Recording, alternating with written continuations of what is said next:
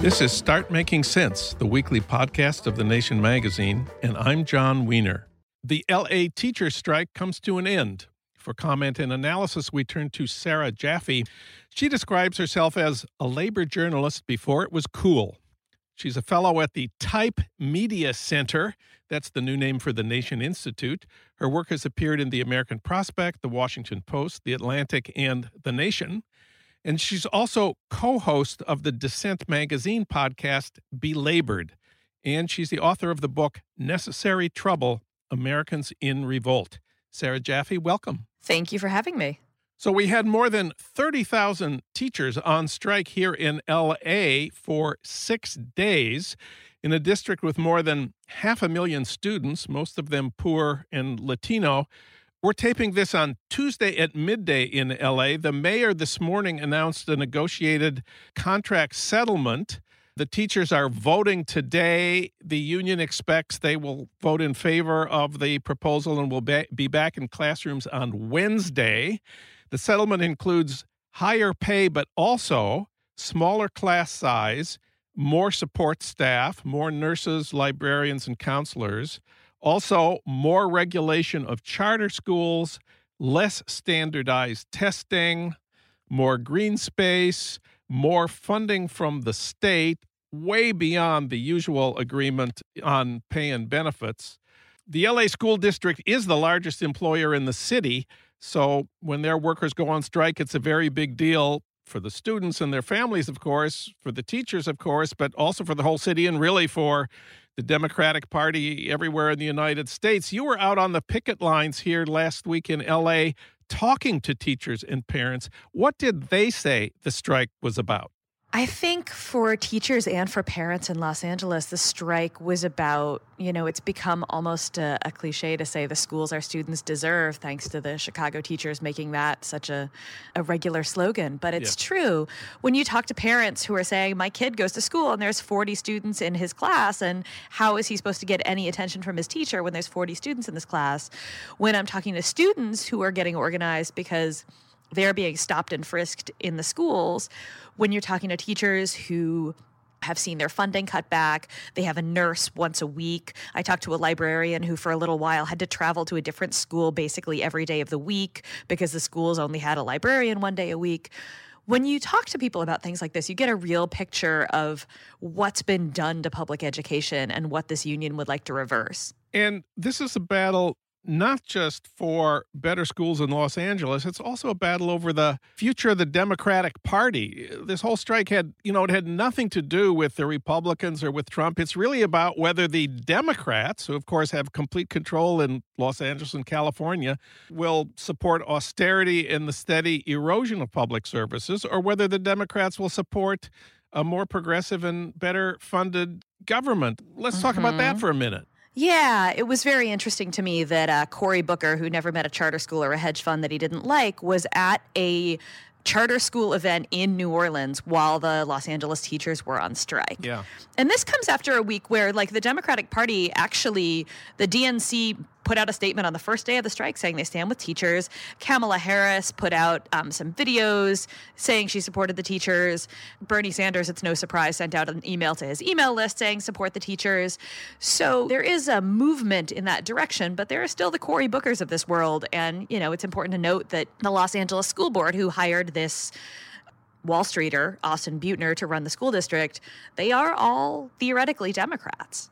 And so when you look at this, and when you look at California in particular, right, your state is the biggest economy in the U.S., the fifth biggest economy in the world if it was its own country, and it is 43rd in per student funding. That's not an accident. It's not something that just sort of, oops, it happened. These are conscious decisions that were made to defund the schools. It goes back in part to Prop 13, but it's a decision that's been made over and over again in these cities that are run by Democrats. And let's talk about the union. It's called United Teachers Los Angeles, UTLA.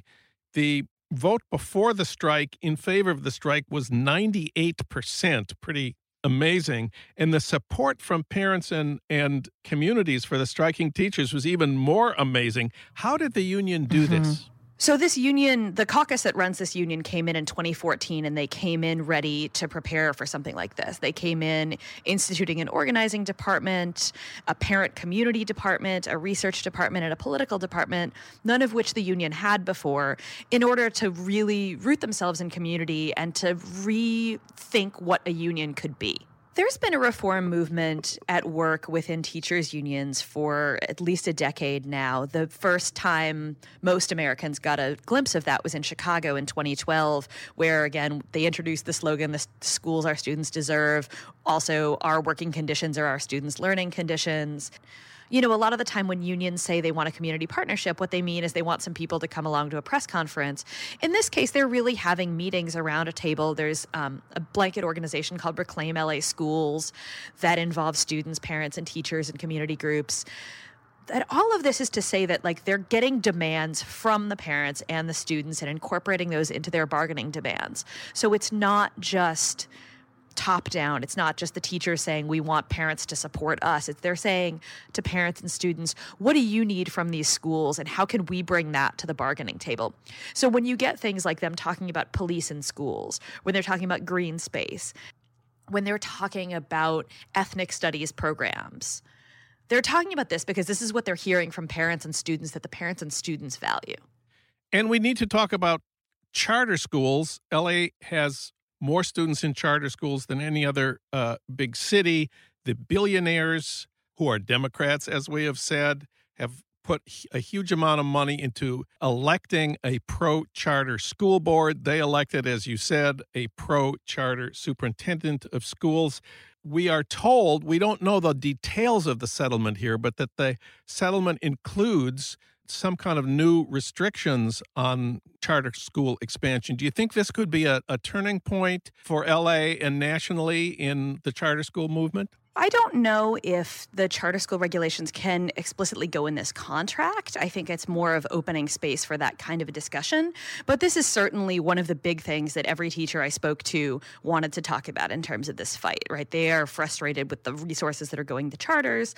And I think that the school board and the superintendent certainly got a sense from this fight that the parents and the students and the teachers in Los Angeles are on the side of fully funding the existing public schools, not turning them into private charters. One of the reasons that the union succeeded in this strike was that the picket lines were so successful and the demonstrations, especially downtown, were so huge. I know you spent a lot of time out here visiting the picket lines. How did these picket lines compare with other picket lines you've known?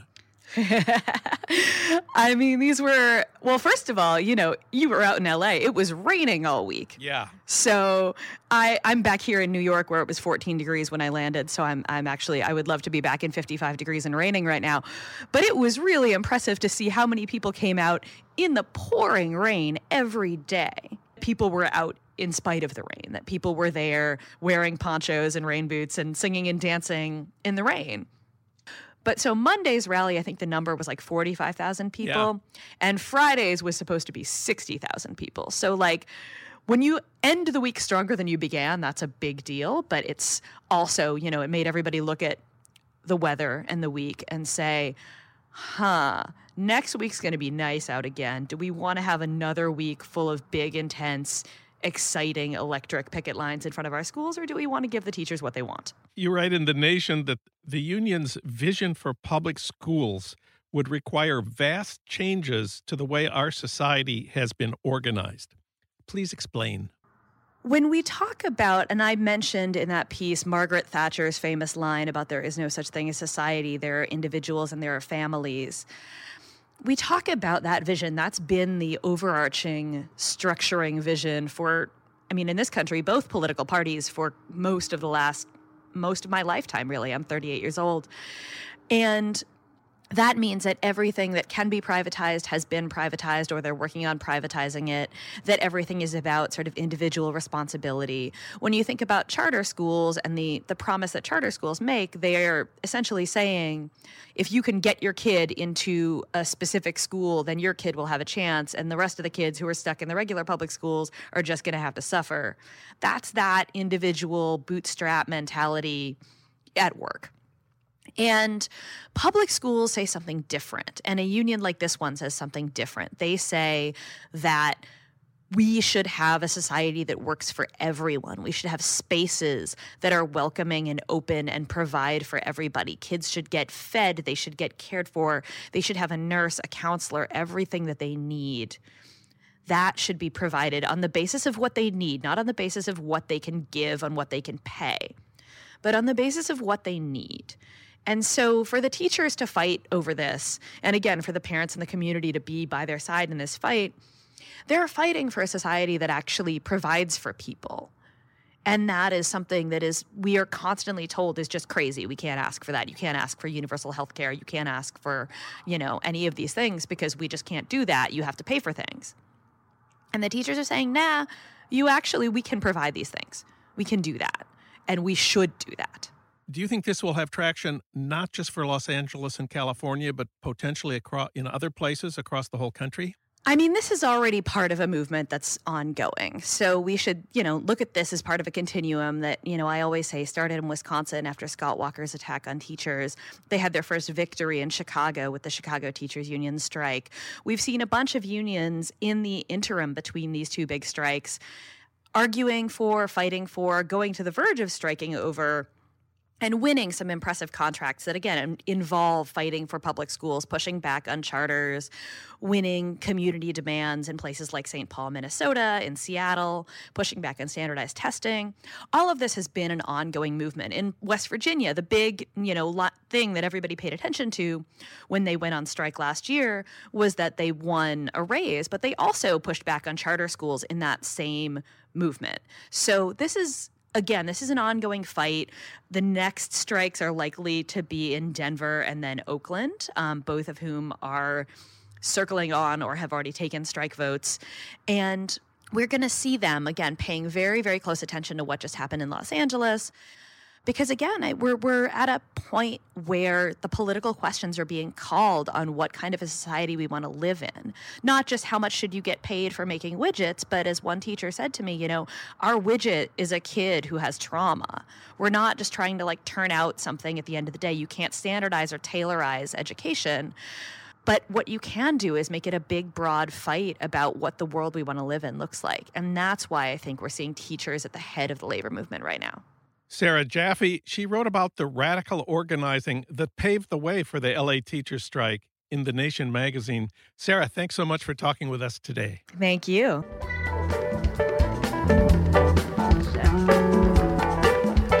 You've been listening to Start Making Sense, the weekly podcast of The Nation magazine. You can hear more interviews like this one at thenation.com, and you can subscribe to Start Making Sense at iTunes Podcasts, Pocket Casts, Stitcher, or wherever you get your podcasts. I'm John Wiener. Thanks for listening.